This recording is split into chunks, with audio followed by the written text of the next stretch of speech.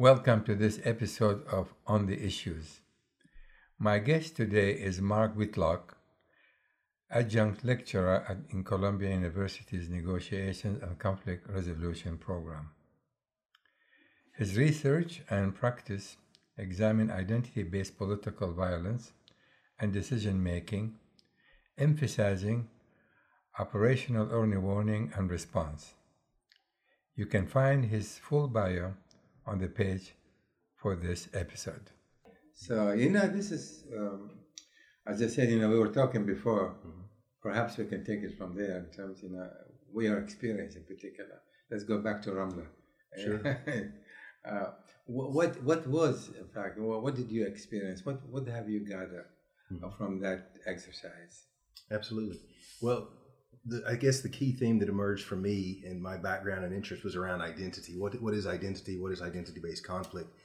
And before I arrived in Ramle, I guess from a scholarly perspective, my personal experiences emerged from an American Peace Corps stint in West Africa. I was in Ghana for 2 years, about 17 years ago now.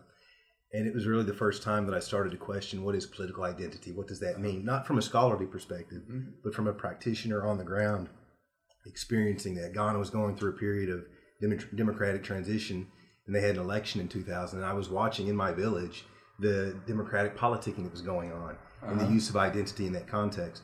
So I guess it started to make me think from a scholarly perspective, what does this mean without having had the training? And then next door in Cote d'Ivoire, this was the period when things really were falling apart, for lack of a better term, in Cote d'Ivoire. And identity politics were one of the major tools, that the various political elite were using within that context. And Cote d'Ivoire eventually went off the deep end and they went into the Civil War, but it was around these specific issues. And then I went to study this specific issue at Columbia as a graduate student because I was interested in ideas around nationalism, identity, political violence. And as part of that process over 4 or 5 years, it eventually led me to this Ramle project. We wanted to explore, what does identity mean in the context of not Israeli-Palestinian in the traditional sense, but what does it mean to be an Arab Israeli who lives in Ramle, right? And about, I think, 20% of the population in Ramle identifies as Arab, and within that you have Muslim and Christian populations. But what I learned during the trip was this idea of monolithic Jewish identity is a bit of a myth as well when you speak to people in Ramle.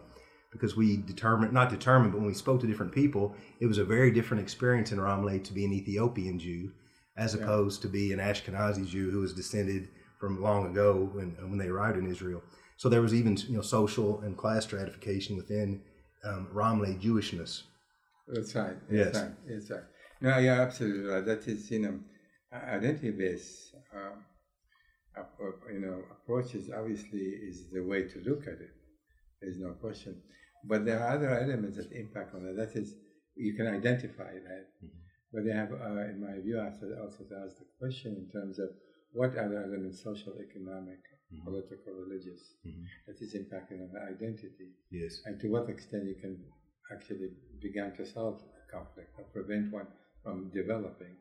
Where do you begin with that kind of process? Yes. I mean, so your experience in this area will be very interesting. That is, because you cannot change your identity.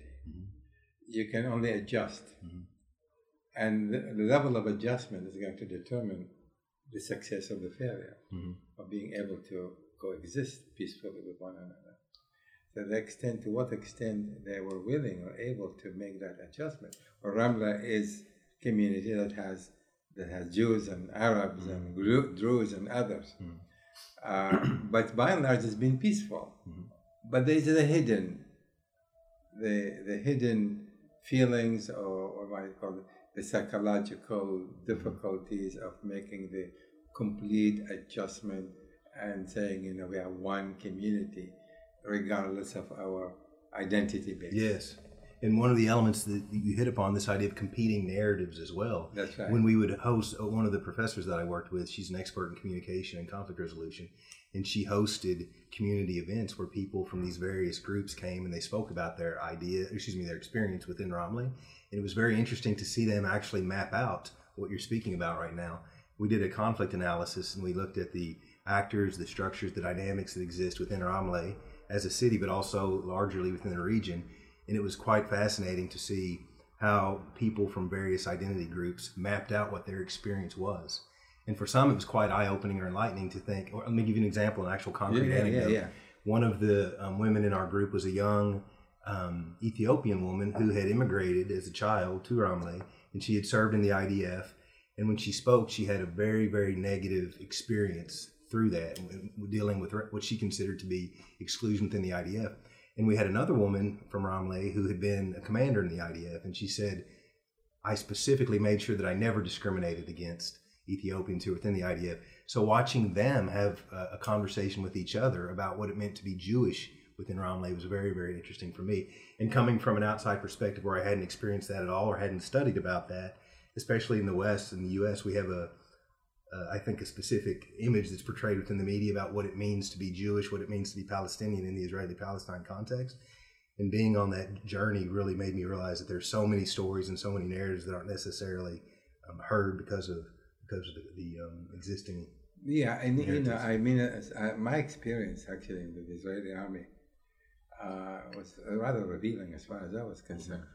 Well, they were all Jews, we're all Jews. Everybody was Jewish, but there were Jews from Middle East, and Jews from European communities, and Jews from the Americas and South America and elsewhere. And notwithstanding the fact that the military itself was a sort of the pot, that melting pot, that presumably is or was the melting pot.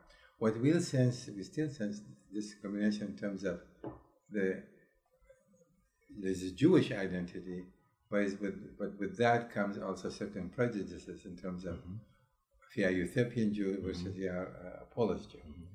And that impact on the individuals involved in terms of advancement within the military.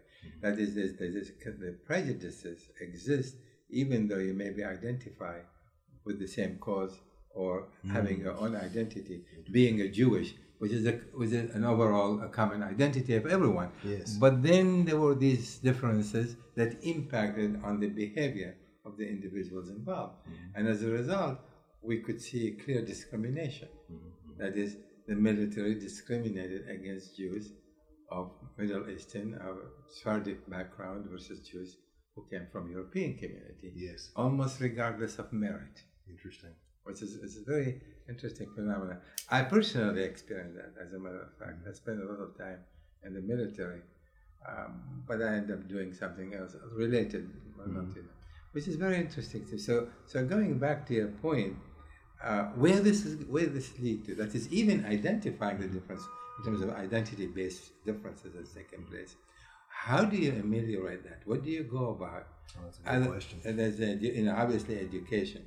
What you're experimenting, the experiment you're suggesting, that has its obviously strong element to ameliorate these identity differences, identity-based differences. What has been your experience as far as that's concerned? Well, you mentioned earlier the paper that we had written about creating these simulations for mass atrocities and genocide, and we did that specifically to address the education issue. This wasn't policy oriented, and it wasn't prescriptive in the context that we are trying to forecast or predict or create a model. It was an attempt to get students who are going to go into the world of human rights, NGOs, diplomacy, international relations, to try to unpack, using a conflict analysis, what are the underlying issues, the root causes of the things that you're talking about. And there's a broad literature on the extent to which identity is manipulable, especially in the realm of nationalism. I'm not an expert on that literature, but my experience with these trainings I've done these trainings in Africa, I've done them in Europe, and I've done them with the State Department in the U.S. I remember one time we had a group of visiting Congolese parliamentarians from DR Congo, and they were all brought to New York as part of a State Department visit, and we had a mix of political scientists, lawyers, activists from the communities who were now in the parliament in Kinshasa. And when we put them through Country X, that's mentioned in the article, it was based on 5 or 6 case studies. So it's an amalgamation of identity-based case studies around violence. And as we put them through the simulation, several of them remarked, well, this is Congo. You obviously based this upon the Congo. So it was somewhat rewarding in one sense to say these sorts of issues emerge everywhere. It could be Ramleh in Israel. It could be the Kivus in Eastern Congo. It could be in Guatemala. We also had a Guatemalan military colonel who had been involved in the counterinsurgency. And he said, this looks like Guatemala. But the point is that using a basic framework around actor structures, dynamics, and trying to explore identity, I don't know if I have an answer to how you ameliorate it.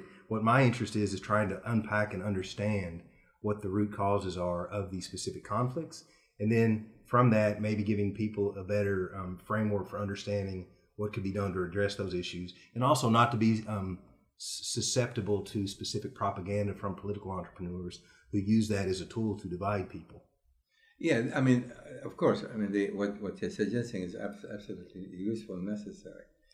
But the question is, how do you take it to the decision makers? Oh, that's a great question. How do you take it to that is, from my experiences now, we can sit with a group. I sat recently in Brussels with the Palestinian-Israeli group, two separate, it's a thing, argue, let's talk about the future of Jerusalem, for example, which was actually the case, to see if they can negotiate a solution just before Trump announced, made his great big announcement about the future of Jerusalem. And what we realized, they could actually come to the consensus. But there was a still underlying concern or suspicion.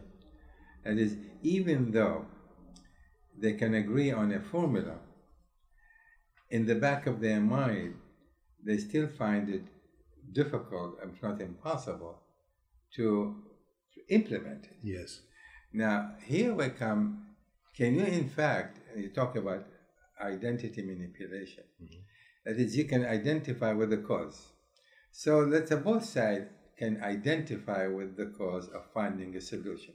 That's a mutually beneficial solution, and they can identify with that cause. But when it comes to their identity as such, that is in the way, that stands in the way of getting to that point. Absolutely. It's the question of to what extent is that negotiable, that point negotiable. Yeah, that's what your experience in that, because from my perspective, yes, I can get the people to see the light, to agree, because it makes sense. Because perhaps there is no other practical option, but then you cannot get them to say, okay, well, let's move on. Sure. What are these breaks? Well, the question might be, do we even have the capacity to do that? We can, you can lead the horse to water, as they say, for the cliche. But one of the things that I found very useful in my experience has been the idea of scenarioing futures. We spoke about this before we started recording, the idea of using a counterfactual analysis and what would have been different if you had chosen this path. And some people in political science specifically, they poo-poo that idea. They don't think that it makes much sense. It's just it's hindsight. But I think it is a useful tool because it allows people, as you said, during this negotiation process, to have a better understanding of what is possible and what avenues haven't necessarily been explored. So I think it's very useful as a thought experiment, but also it can be useful operationally. One of the things that we have our students do with the simulation, at the end we say, can you give us an idea of how it would have been different if you had written this simulation? What were the challenges? What were the strengths? What were the weaknesses? What paths did we not present to you that would have been useful? And 9 times out of, I don't have the actual empirical data in front of me, but 9 times out of 10, student will always say, our choices were too limited. We were extremely limited. So I play upon that and I say, well, what is possible to build upon that? And it gets to the point what you're saying. You can get them to agree on it, but then how do you implement it? The implementation, I think, is the most difficult element, especially when you have spoilers who don't want the status quo to change, right? Because they're benefiting from that significantly. That is the other point, and specifically when we talk about radicalization. And here they hold on to a finite ideology that has not necessarily proven to be practical that will have sustainable results. That is, if we look historically speaking at the group, radical group, with some exception, take ISIS or take Al-Qaeda or take other jihadis, various groups. So they have this particular ideology, and with that they attach certain identity. This is the identity, so toward which the youth, they want the youth to be gravitated toward that, and they've been very successful because they were able to create a model to which that appeals to these young people who have no other way of identifying with something else. Yes. Now, what is the extent from your perspective when you see this? That is, they have succeeded. They have succeeded up to a point until greater forces were able to be. But the ideology itself, and to which they identify themselves with, is not dead and will not die. Yes. So, notwithstanding our experiments in dealing with them and trying to negotiate or change our narratives or take any kind of approaches, they still, many of them, a majority of them, still never are convinced that there is a solution. And then the mission itself becomes, that is, the means become also the objective. And so, and as long as they can benefit from the means, they push further the objective because they don't want to reach it, if there is one. Even if they don't necessarily believe it's possible to achieve that objective. That's right. So, maybe from a rational actor perspective, I'm thinking about like a young man growing up in, is it Malbuk, the part of Brussels where if you just walk through that neighborhood, and it's not dissimilar from walking through parts of New York City, you think to yourself, historically, what opportunity or what access do these people have in this context, right? And I know, again, there's a lot of debate in the literature whether or not that is a determinant of radicalization, but in terms of the solutions to that, I think it would be a very attractive opportunity because it empowers you, it gives you access to a community, and if you've been, I guess, marginalized vis-a-vis the Belgian government in the country over 30, 40 years, the Moroccan community, whatever it may be, I can see why that would be an attractive thing. Because if I have 3 or 4 options, and that's the one that I haven't tried before that might empower me, I can see why it would be an attractive option. Not understanding what the consequences of it are, of course. Not only for you, but for your family back in Brussels when the people return. The problem here, that's what I want to discuss further, is that prevention actually can succeed. Yes. Like we mentioned earlier, provided there are not other elements that continuously impede change for the better. So if we're talking about radicalization, that is, you can in fact create a scenario by which you can suggest, here's an outlet, here's a solution. But the condition that exists prevent that from actually happening, even though there is a clear path. Yes. That is, as long as you have social, economic conditions, lack of education, lack of healthcare, no matter what you do, however sense you might make for an individual to change direction, these conditions are preventing them from taking that leap, and they stick to what they know best. So should the policies to address this be directed to those specific conditions that don't allow the path to be revealed? That's the point. That is, prevention can work only in conjunction with the changing conditions. That is, prevention has limitation as long as these conditions continue to prevail, specifically social economic, not to speak of suppression and negligence, no education, no healthcare, etc. So if you don't change this, how are you going to be able to relate to the individual and say, well, this is a better path? That's prevention, in my view, is connected to that. It's a temporal question as well. When I think of conflict prevention as opposed to mass atrocities prevention, I get feedback on this, but I think that what you're speaking about is what Galtung referred to as structural violence. So all of those non-physical violence elements that prevent a young man in Malbec, for example, from experiencing the full opportunity of being Belgian, education, access to healthcare, community, whatever it may be, belonging. That's one element of early warning, but for me, that's early warning for conflict that could emerge. Early warning for mass atrocities and mass violence is once that structural violence has already led into physical violence. So the conflict exists already, the violence exists already. Here we take the ISIS phenomena, which is really fits perfectly to what we are talking about here, and that is, could that been prevented? Well, theoretically, you could have said, well, had the Iraq War went differently, perhaps ISIS would not have been given birth. That's the counterfactual, yes. Okay. So there, even if we were able to foresee and try to prevent that from happening, we weren't able to do that.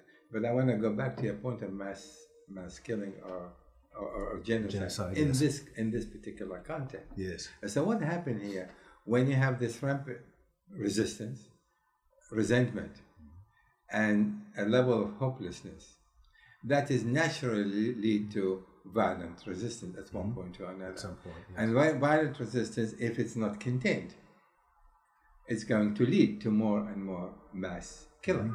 This is exactly what happened with ISIS. Yes. At least initially. Yes. That is, nobody was even though we knew it's a way to prevent that, but we move from one step to another and we end up with ISIS actually killing indiscriminately. Yes.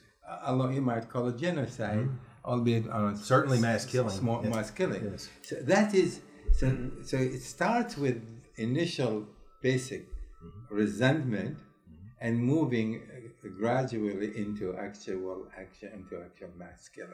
So if we were with our students and we were doing a thought experiment and we asked them to do a conflict analysis, actually I had a student at Columbia last term that did this.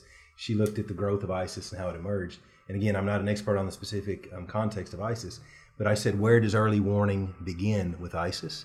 And we had an interesting and kind of vibrant debate about, do we do it within the last 2 years? Is it the fall of the Saddam regime? Does it go back to the end of the Ottoman mandate throughout the region? At what point does the marginalization and the structural violence that we're talking about lead toward physical violence that could become a mass atrocity or mass killing? And we came to the conclusion that we probably should focus on the area under Assad, when the modern Syrian state, or post that, but when Assad was in power, and also the Ba'athist regime in Iraq next door. You could argue that over a 50, 60-year temporal time frame, that's where conflict early warning for ISIS should have begun during that period. And, as a matter of most people think that ISIS started, that phenomenon was 3 or 4 years ago. But obviously it started much, much earlier. I think almost immediately in the wake of the Iraq War, within a year. And those military personnel from Saddam. But I would even go back further and argue that the Shia-Sunni divide in Iraq, given real manifestation. Yes. The roots go much further than that. That is the root causes. That is, it manifested itself in 2014. It's sort of galvanized, and that has a body and a feature and an objective, and they moved on it.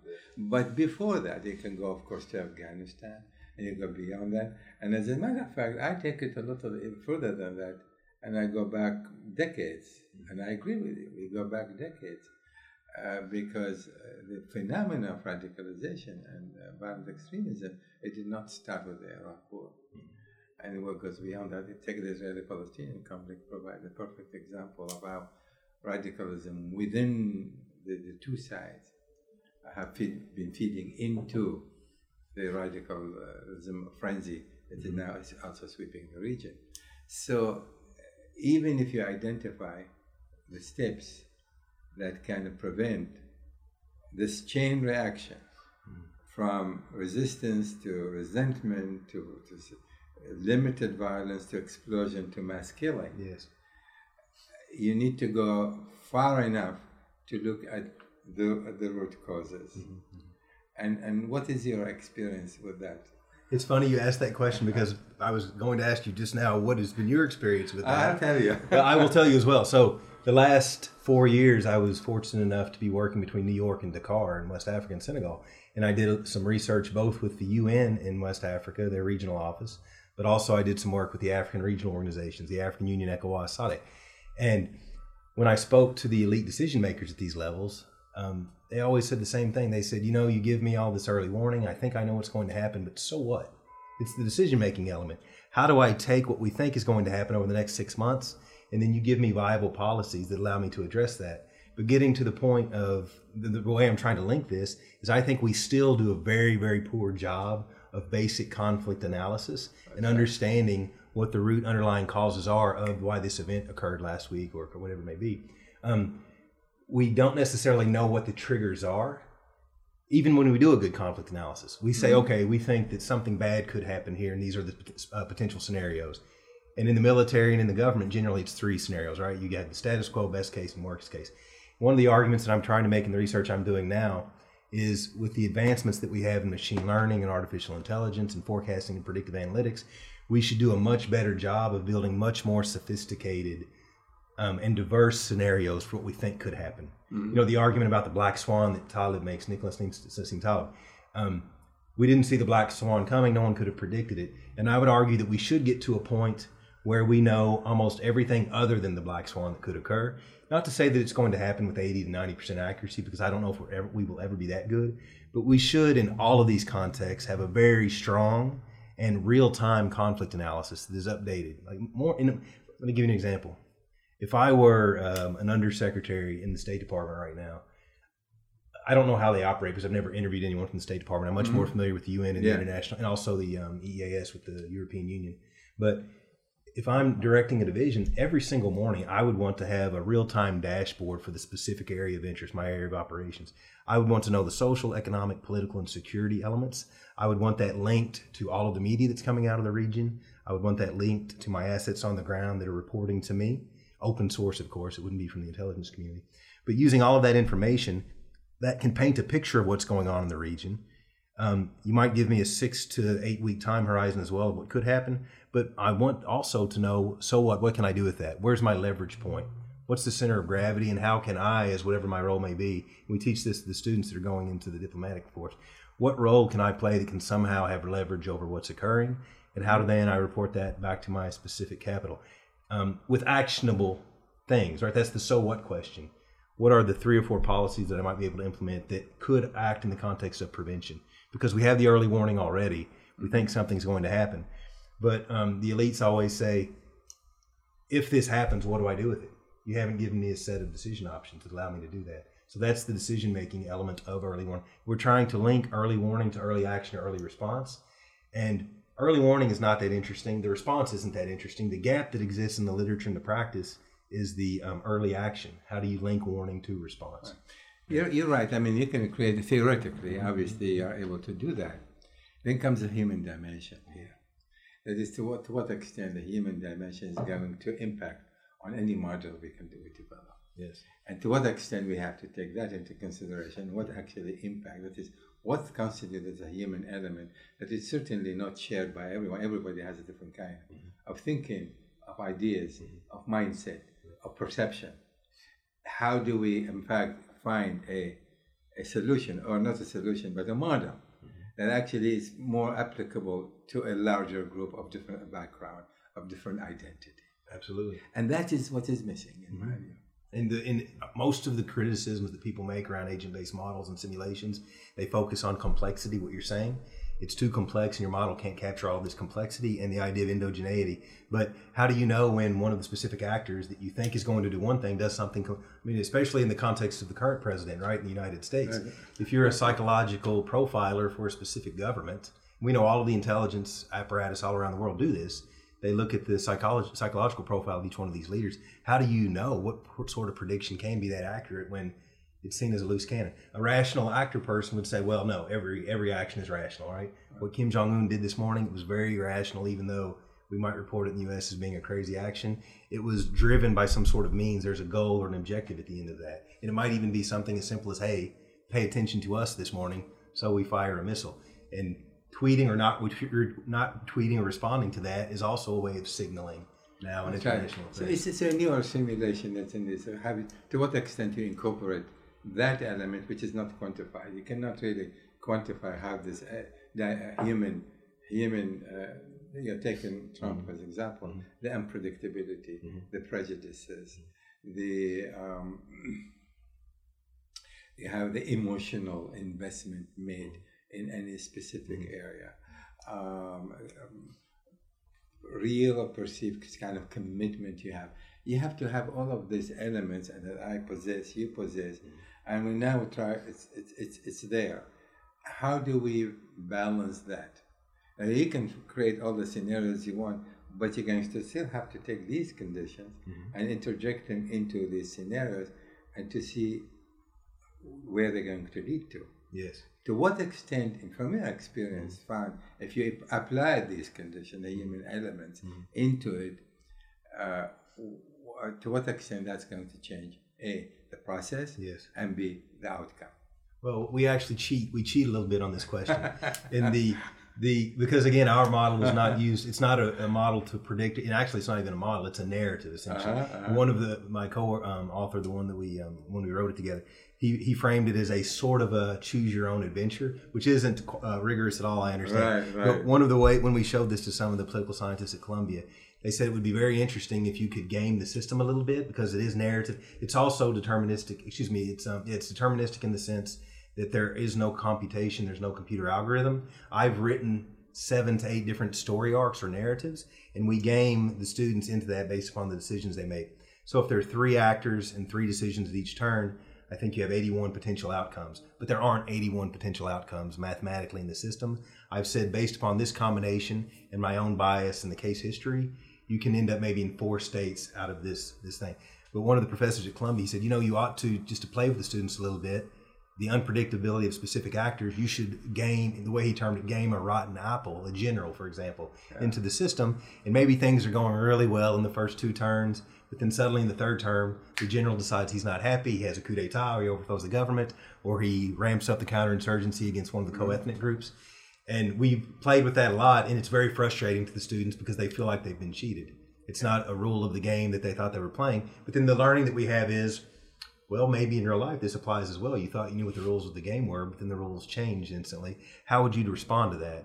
And it's not important what their answer is, like the specific policy. What is important is how they describe how they got to that specific policy. Right. Because then they have to go back and they have to reassess all of the other actors, all of their interests, all of their needs, all their positions. Right.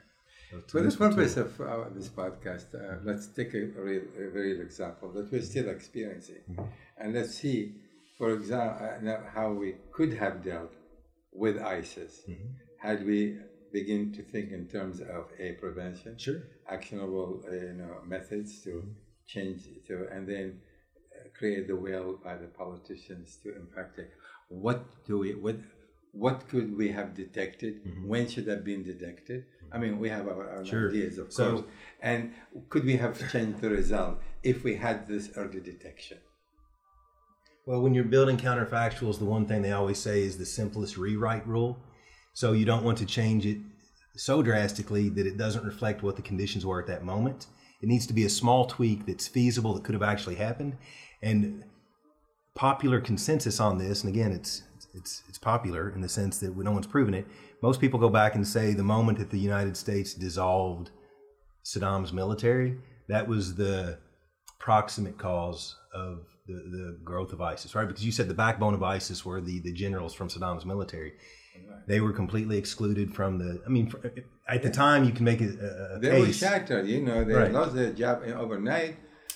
They had no place to go, and their enemy co-ethnic became into power. That's right. Where they're subjugating the Shia, now they are subjugated by the Shia. So the point is, it's a zero-sum game, and they lost the game completely at that point. So here, let's walk through this.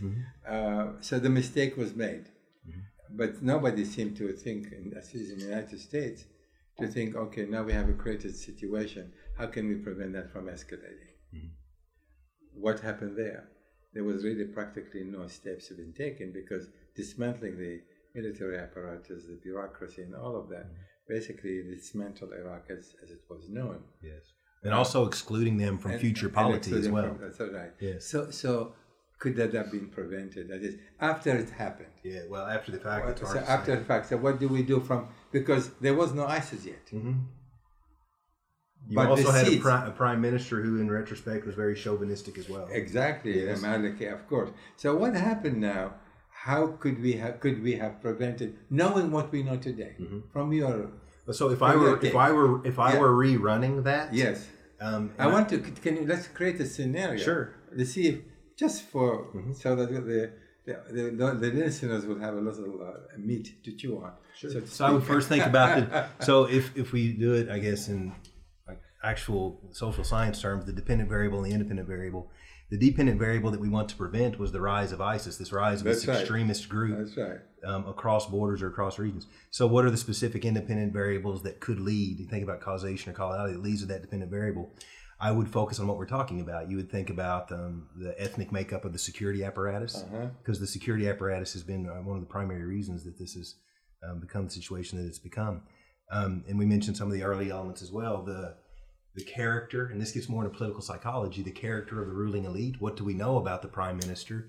Do we have any sort of understanding about his willingness to have an open society in the sense that co-ethnics your co-ethnics as well as non-co-ethnics are part of that future?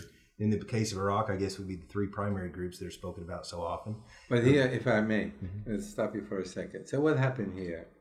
We have created this, dismantled basically the country. and we wanted to prevent further chaos. We did. That is, the United States wanted to prevent that from happening. So now we introduce a system. What we have introduced in Iraq, that is election and have an elected government, a democracy of sorts. We thought that this would be the means by which we can now prevent further deterioration in Iraq. What happened as a result of that? As a matter of fact, I think the introduction of this kind of political system aggravated rather than resolved the already serious discord between the three ethnic groups.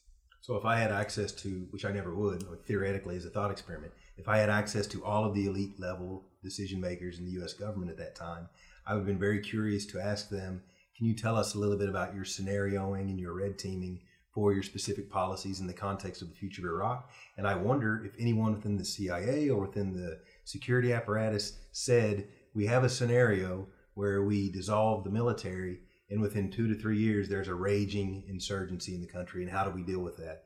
And one of the professors I had at Columbia, Ike Wilson, he got into a lot of trouble because he said we had a plan to win the war, but we didn't have a plan to win the peace. And he was on Petraeus' staff in Mosul, but his point was, we came in, we did that quickly, that's it, and no one even thought about what could happen in the next 2 years in the context of a burgeoning insurgency. So the lack of let's say understanding, or the inability to gauge the consequence of what initially happened, which is preventive measures to be taken. We take it another step further. Now ISIS is in the making. It happened. There were the atrocities. Was there anything else that could have limited, inhibited that kind of outrage in which ISIS has been engaged in? Yeah, policy-wise. Yeah. Opening before they started with their atrocities, basically a mass killing. Yes. That is, here we're talking about also political will that you speak about. What was missing? And the context of political will with the United States. There was obviously political will from the elite in Washington to intervene, and there wasn't political will for the most part of the international community to intervene in that context with the invasion. Early on. Yes. So once this began, in the context of the burgeoning insurgency, I might ask students, what's political will now in the context of the debate? The debate is, should we send more troops to put, to put a plug into the leaking dam, or should we pull back and let things become even worse? I was at Columbia as a graduate student in that period from 2005 to 2007, and several of my professors actually left our class to go and be part of the surge. So it was quite fascinating to see the response in real time. But from 2003 to 2005, that wasn't even a conversation that was occurring.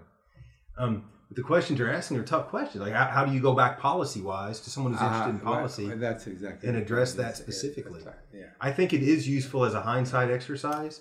The question then becomes, how applicable will it be to, or generalizable to, a future case? That's my point. Right. That is all the scenarios we play. So the idea is to to go back and say, well, to what extent this is applicable to situation that may still arise. This can also be dangerous as well. Yeah. I think about all of the literature on analogical or analogous reasoning, and then the classic case is the case of Munich.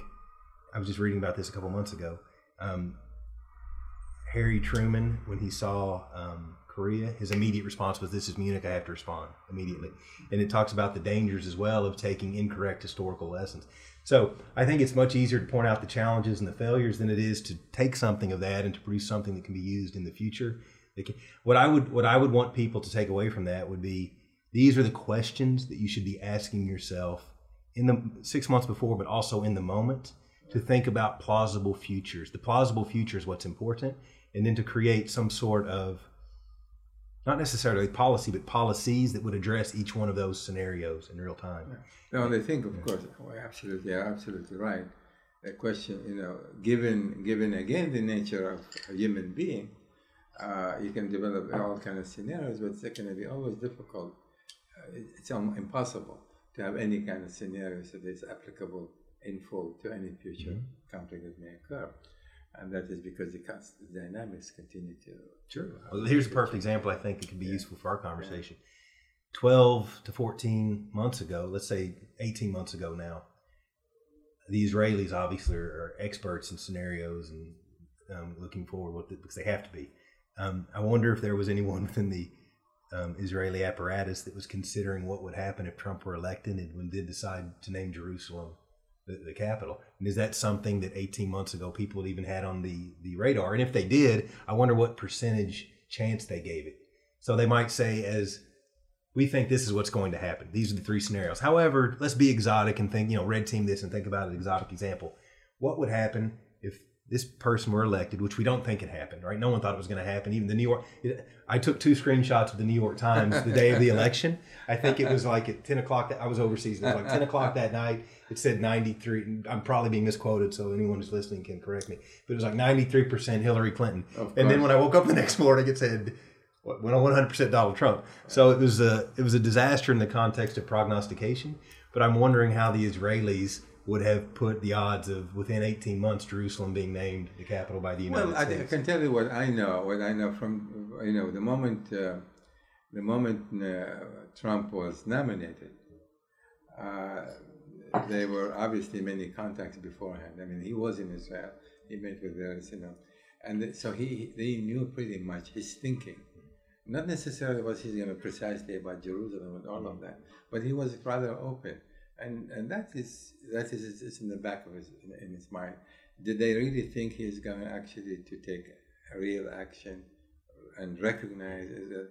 I don't think very few people, if any, could come to that particular conclusion. But they were also counting when Pence was chosen.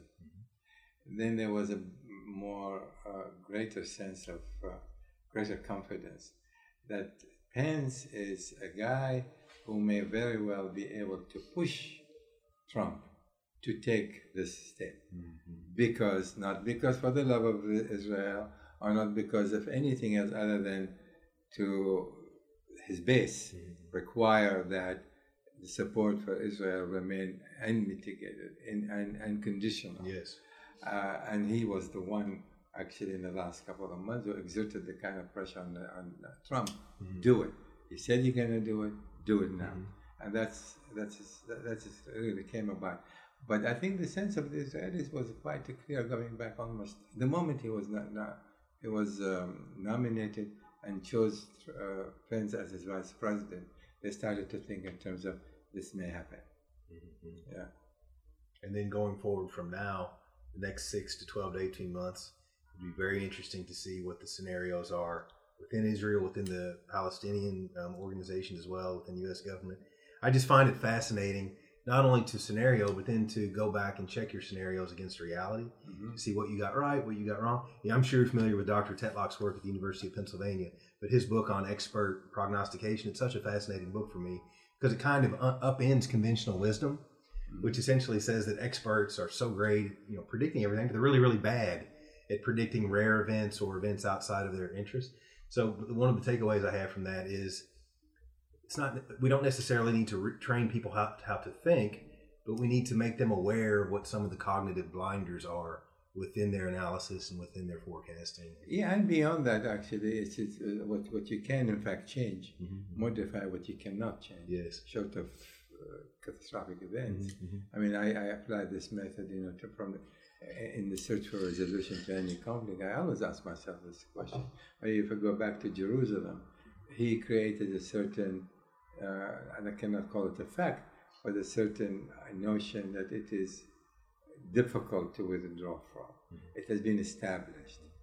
It's been established. No new president is going to withdraw that recognition anymore. Now the question is going to be for the Israeli and the Palestinians, in this case, what the Palestinians should do. Is withdrawing from the negotiation is the answer? Obviously, it's not the answer.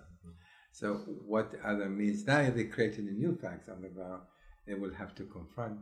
And their approach, in my view, without getting into it, is wrong so far, because they focus on the concept rather than on what actually Trump have said, and they could have interpreted in a manner so that can still as an opening for East Jerusalem to become a capital of the Palestinian state.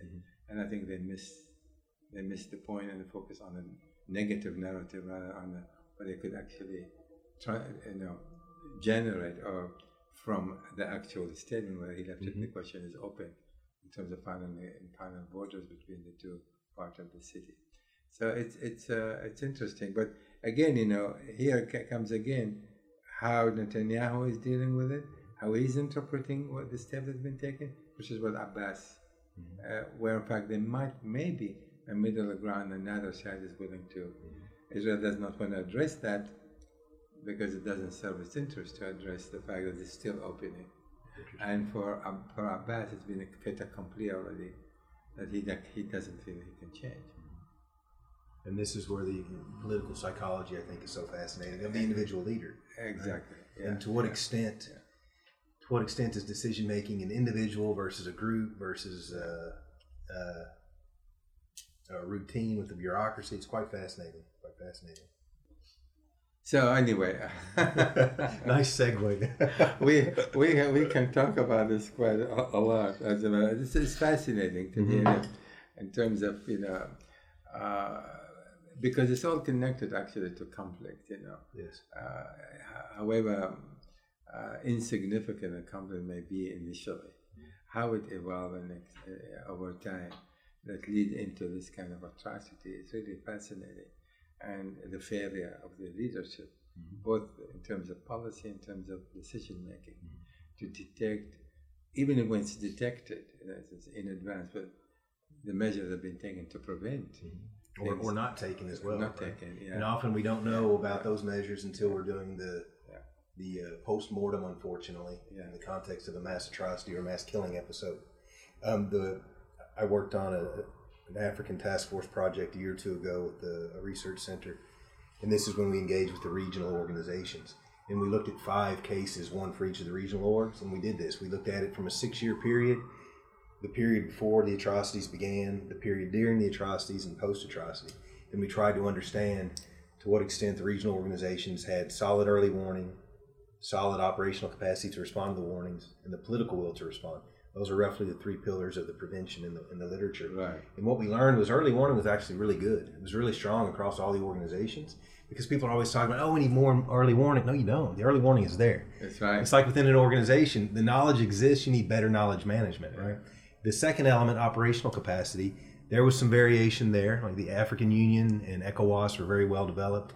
They have standby brigades, whatever it may be, if you're choosing the military option. But more importantly, they had a very strong diplomatic response that was well developed with elders and negotiation. And then some that had no capacity at all. But it was that third element that was so interesting, and everyone said the same thing, was political will. And we would say, define that. What do you mean by that? What is that? And no one could give a really interesting answer. So I think for me, from my own research, the next step is to try to unpack what that means. It's a very ambiguous, woolly issue. What is political will? What does it mean, this term or this topic? So it's going to be, I think my next goal is to do more about political will in the context of early action. Right, how do you move from the early warning to the early response for prevention? That's right. Yeah. And it applies to everyone. It applies to the potential perpetrators. It applies to the potential victims, the regional organizations, all the way up to the UNP5 level. That's right. We had political will in Libya, but we didn't have political will in Syria. Why? Why is that? Right?